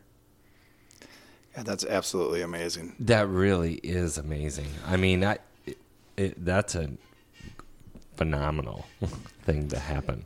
It really is. And it's still happening. It's still happening because, like, again, I'd like to tie this back to my work and my life within the Lakota, Dakota communities, from what I learned from those communities about the way spirituality works here. Now, most of this, the spirituality or religion that we probably came out of, I'm not saying we're religious. I don't know you guys that well. Right. But with the traditions that we come out of, we have these holy books and these stories, and they all take place halfway around the world, in Jerusalem or, what is today the West Bank or Jericho or places like that, But we are on a holy land right now that has its own stories and its own, biblical tradition. Yes. And in coming to understand this, I've come to understand how to interact and gain benefit from the spiritual power here. And I really believe very strongly that this has served me throughout this entire transplant and post-transplant in a way that has been very, very fascinating. It's been a constant process of uncovering new information and new sort of leads. But at the same time, one of my frustrations is how do I translate this experience, which is so unusual, when you combine the transplant and the spirituality stuff and my other, things from my background, how do I tell a story about that in a way that would translate into a good book? You'll figure it out.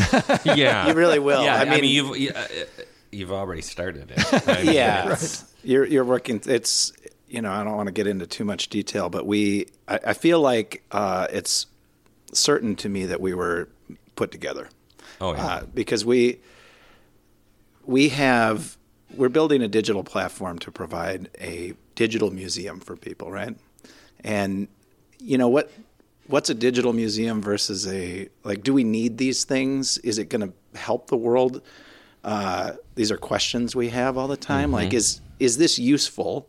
Or should we be doing things the way we used to do them? Or, is the old way better, oral tradition or something like that? Right.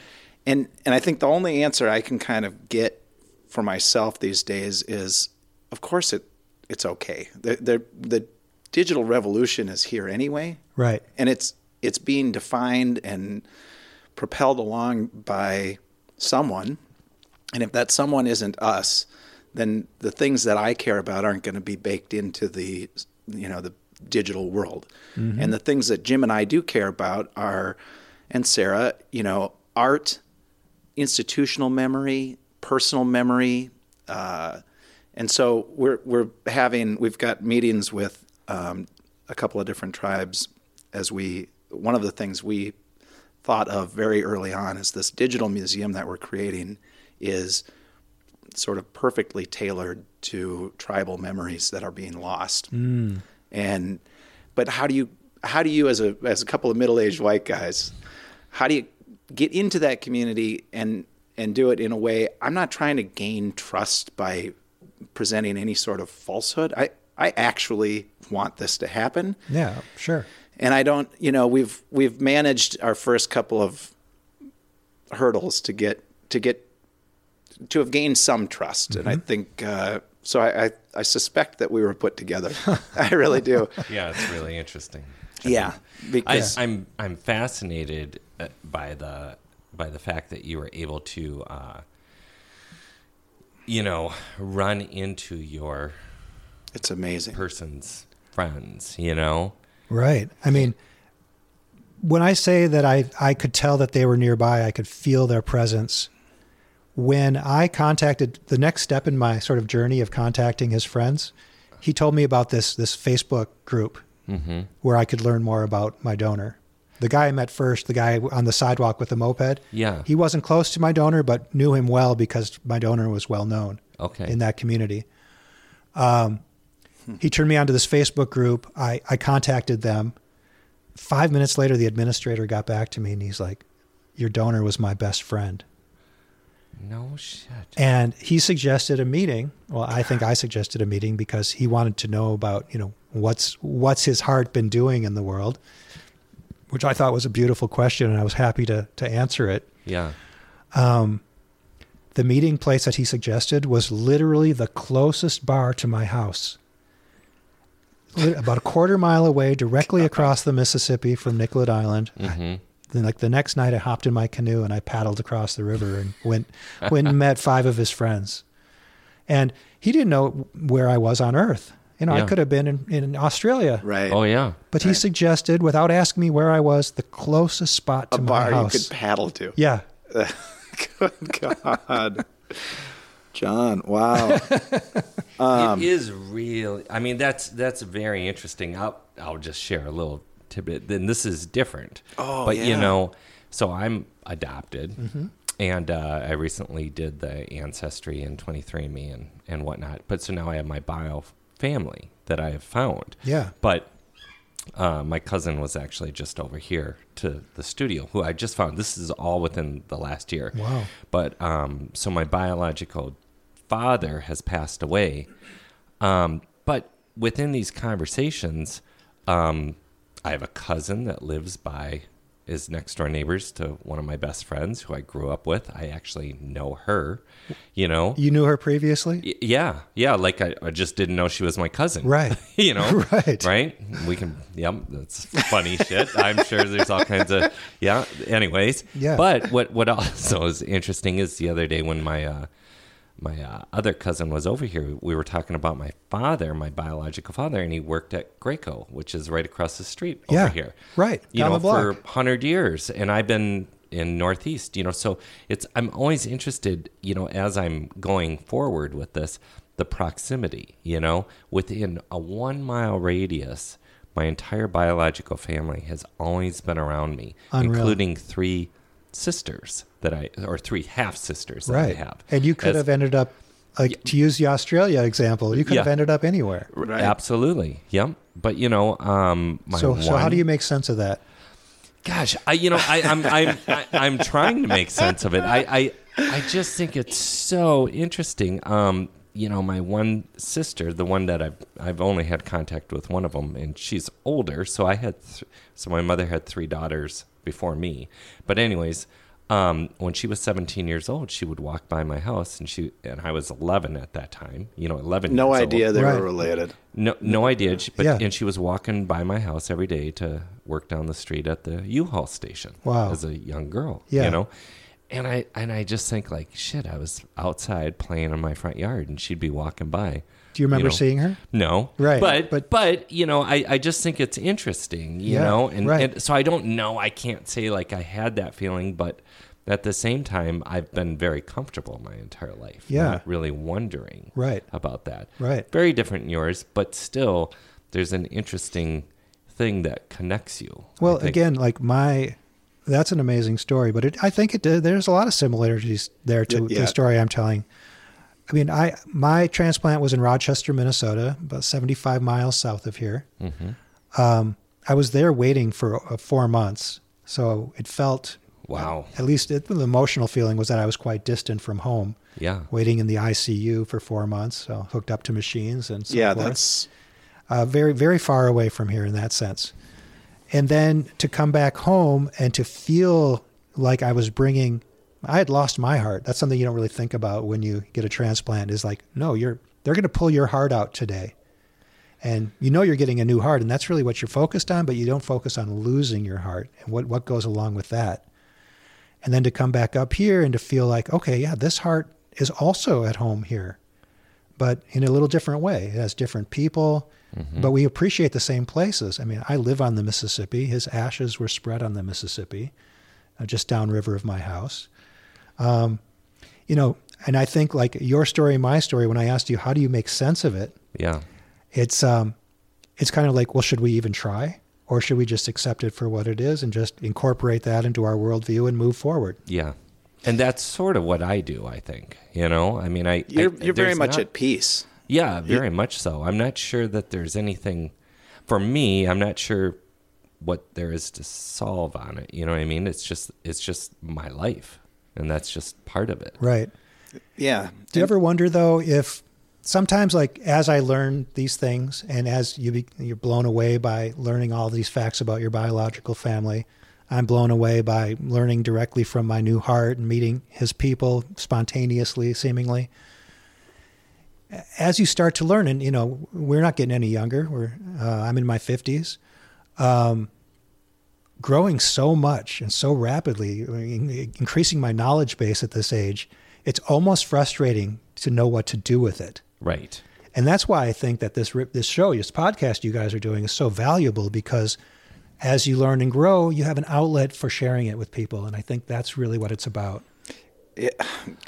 Well, I'm extremely flattered because we sort of bumbled our way into this like we do, or seemingly bumbled our way into it. And what's come of it is this fantastic opportunity to get to meet people in our community and to realize the shared connection that we've been seeing is that everyone's really decent and really wants a better world and a better outcome for people. And I think, this might be slightly abstract, but it's something that's been kind of percolating in me for a while.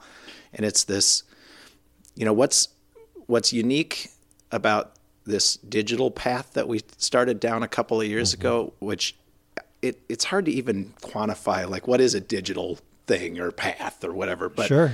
I sort of look at it like we've been talking about placing digital monuments around and having the story be told of a past that you can't see. Right. So this is something that happened here before, and in the physical world, you could put a plaque or a monument there, but that's going to be one person's history or story. Right.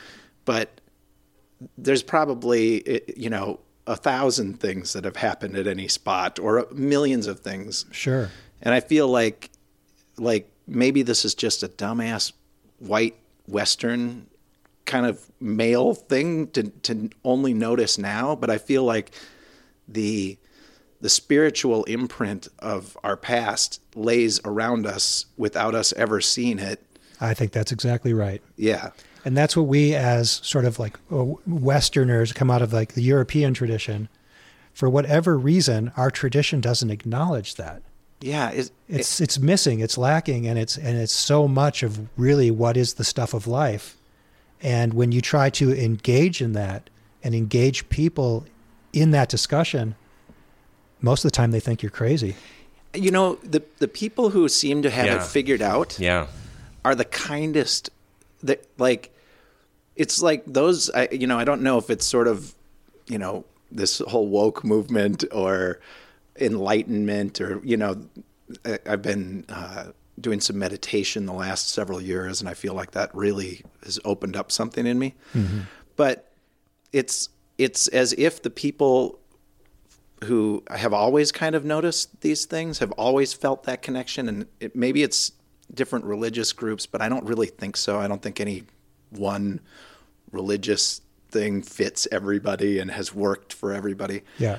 But generally speaking, people who seem to have figured it out can be so kind in the way they look at you like a child, like, oh, you're finally starting to get it, aren't you? Because I don't think you can lead people to it directly like that. I don't think you can force it. It is like being a child. Like, I can't teach my children every lesson by teaching them every lesson. No. But I think let's bring this discussion full circle. Why do we bring kids on canoe trips?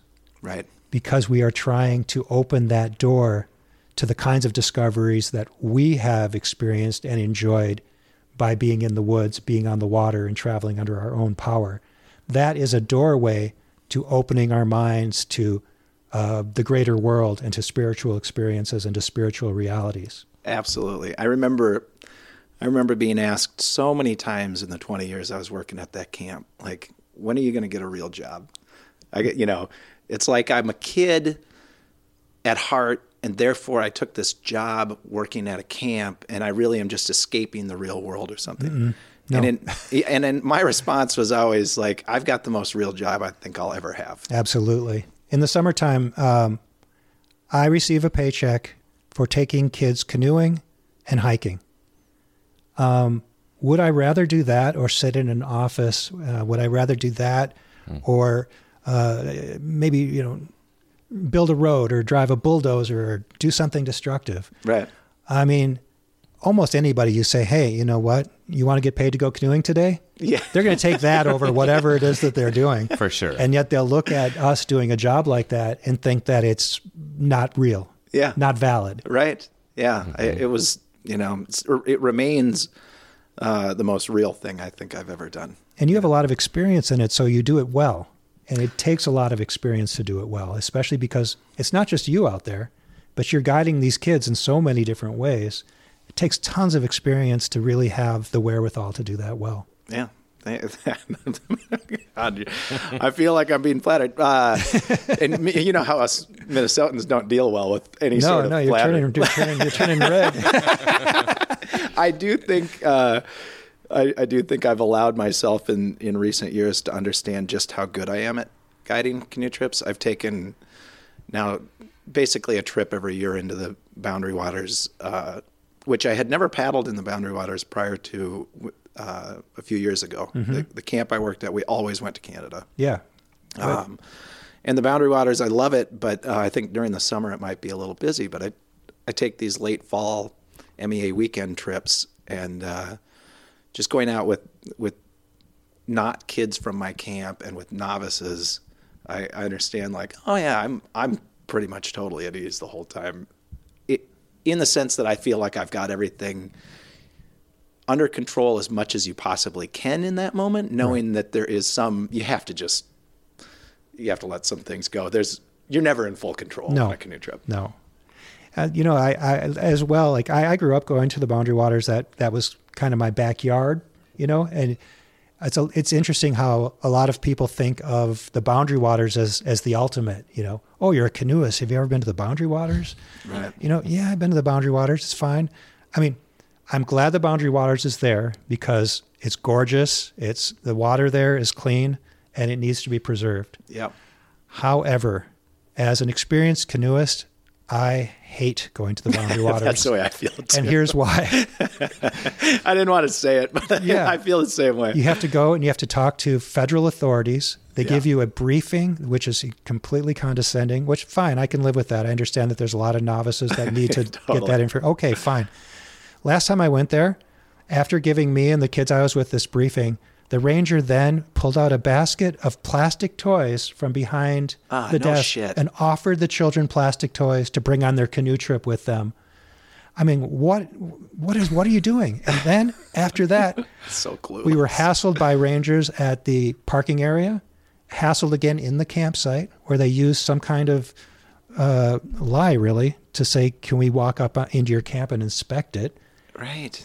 It was, that's not what I go into the woods to do. No. I don't go there to talk to a bunch of authority figures and answer their question. I go there to be free. God. So here's the real reason why I love the Boundary Waters, because everybody who goes on canoe trips goes there. And so 99% of Minnesota, especially the rivers, is untouched. There's nobody out there, and there are so many other places to go. Yeah. So, and it is it's a sanitized entry point for certain people. I mean, I think it has its value, but it has been kind of ruined in the same way we ruin everything a little bit. it's kind of been co-opted by LL Bean, if you will. Sorry, Boundary Waters people. Yeah. And sorry, LL Bean. Right. Well, John, this has been a true pleasure, and I don't think It really has. Yeah. Thank you, guys. I've It has been enjoyed for me, this too. a lot. I don't think it's not something that we're not going to repeat. I think we have to do this again. I would love to come back anytime. There's more to get after here. Is there any chance that Jose would ever? Is he still around? I think we could get Jose to come in. Do you? Now I do. we're talking. I'd love to have both you guys in, actually. Let's do it. Yeah, Because absolutely. that I would was love the to meet him. question that before we left, I was going to say, well, where's Jose right now? Jose lives in South Minneapolis, just off Lake Street, near the river. And he's got 2 young kids that he's raising as a single father. And he and I are in contact. Of course you are. At least weekly, if not, 2-3 times a week. You so. can't go through this adventure and not end up very close to someone. Bonded. He must feel like that's got to be my first question to him. How do you feel after a trip like that? Yeah. And that's Is he going to think it's weird that I hug him when I first meet him? I think so. Should I avoid that urge? Yeah, maybe maybe hug him on the way out. It's probably safer. I just knowing what I know about those trips, for him to have endured this, that's stuck a it out. huge accomplishment. And Absolutely. Yeah. Even if he was a pain in your ass, big deal. You talked him into it. You deserved it. Totally. Yeah. I knew what I was getting into. Yeah. But man, really, without knowing him, I'm proud of him for having gone. I mean, he did great. Stuck it out. He really did great. And he later said to me something to the effect of, credited me with saving his life because of the kind of trouble that he was facing in the city that summer. And I said to him, I didn't do any of that. You did that all yourself. Exactly. He's the one who maintained his relationship with me over the years leading up to that trip. As a youth worker, I just thought, you go there, you do your youth work, you get your paycheck. When the program's over, you go home. Mm-hmm. But Jose was like, nope, I made this connection. It's real, and we're going to keep it. It's amazing. He wouldn't let it go. So he did that. And when I asked him to go on the trip, he said yes. And he got in the damn boat with you. Got in the boat, and he stuck it out the whole way. I mean, it was all him. Unbelievable. Important. I mean, is to get yourself, we were just talking about proximity, but to get yourself, when you're in trouble sometimes, to get yourself out of that is so hard because your whole world revolves around, it's your every, you don't know anything. Mile or 2 miles, you know? Right, especially when you grow up in such poverty like he did, when literally there's basically a different government on every block, if you consider a gang a source of type of government. Right.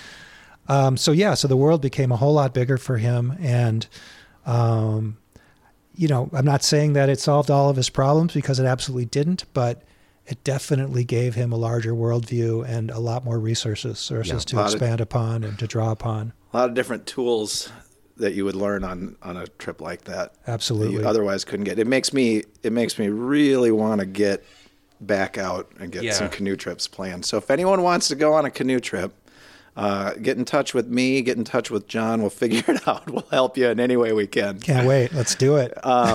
Is there anything before we go? Is there anything that you want to kind of promote right now, or do you feel how would a person find? Again, the book is called Canoeing with Jose. It is published by Milkweed Editions here in Minneapolis.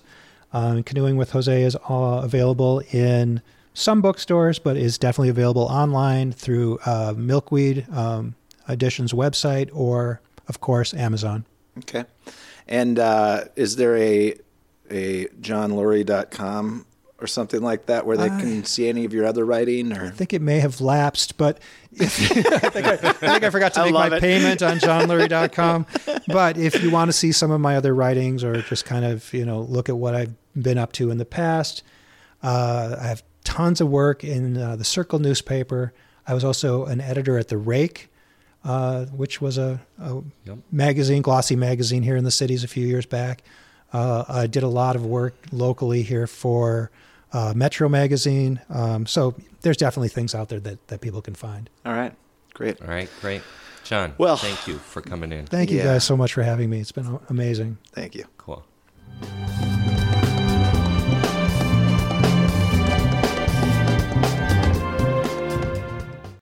Today's show is brought to you by the Andelin app, a first-of-its-kind digital legacy preservation app that allows you to digitally attach photos, videos, and audio recordings to the places and objects you love. Imagine hearing your grandmother's voice telling the stories of your family heirlooms. Preserve your memories, prepare for the future, and share with those you love. Andelin, available in the App Store and Google Play. Visit andelin.app for more information. Need some help with a construction project? Looking for thoughtful design and honest answers about what is possible and what is not? Kinetic Design Build is a full-service boutique remodeler servicing residential and commercial clients in the Twin Cities. Design and build with purpose. Visit kineticdesignbuild.com to request a consultation. Packing for a trip? Let Pack Simply give you a little help by delivering travel-safe products directly to your door in an airport security-safe pouch. Unbelievably easy and surprisingly simple. Make your life easier. Visit packsimply.com. Interested in art? James Holmberg is both an artist and an art consultant. His strong connections in the Minnesota art world give him a unique perspective on the talented pool of artists from our region. Let James guide you to an original work that will come alive in your home. Visit jamesholmberg.com to find out more. All right. Do you want to go on a wilderness adventure with me, Sam? Or maybe you know a group of kids who could benefit from an extended break from their electronics. Or maybe you just need a break from those kids. Visit earthedfound.org for more information about how to get started. For information about becoming a sponsor of Legacy Matters, please visit legacymatterspodcast.com.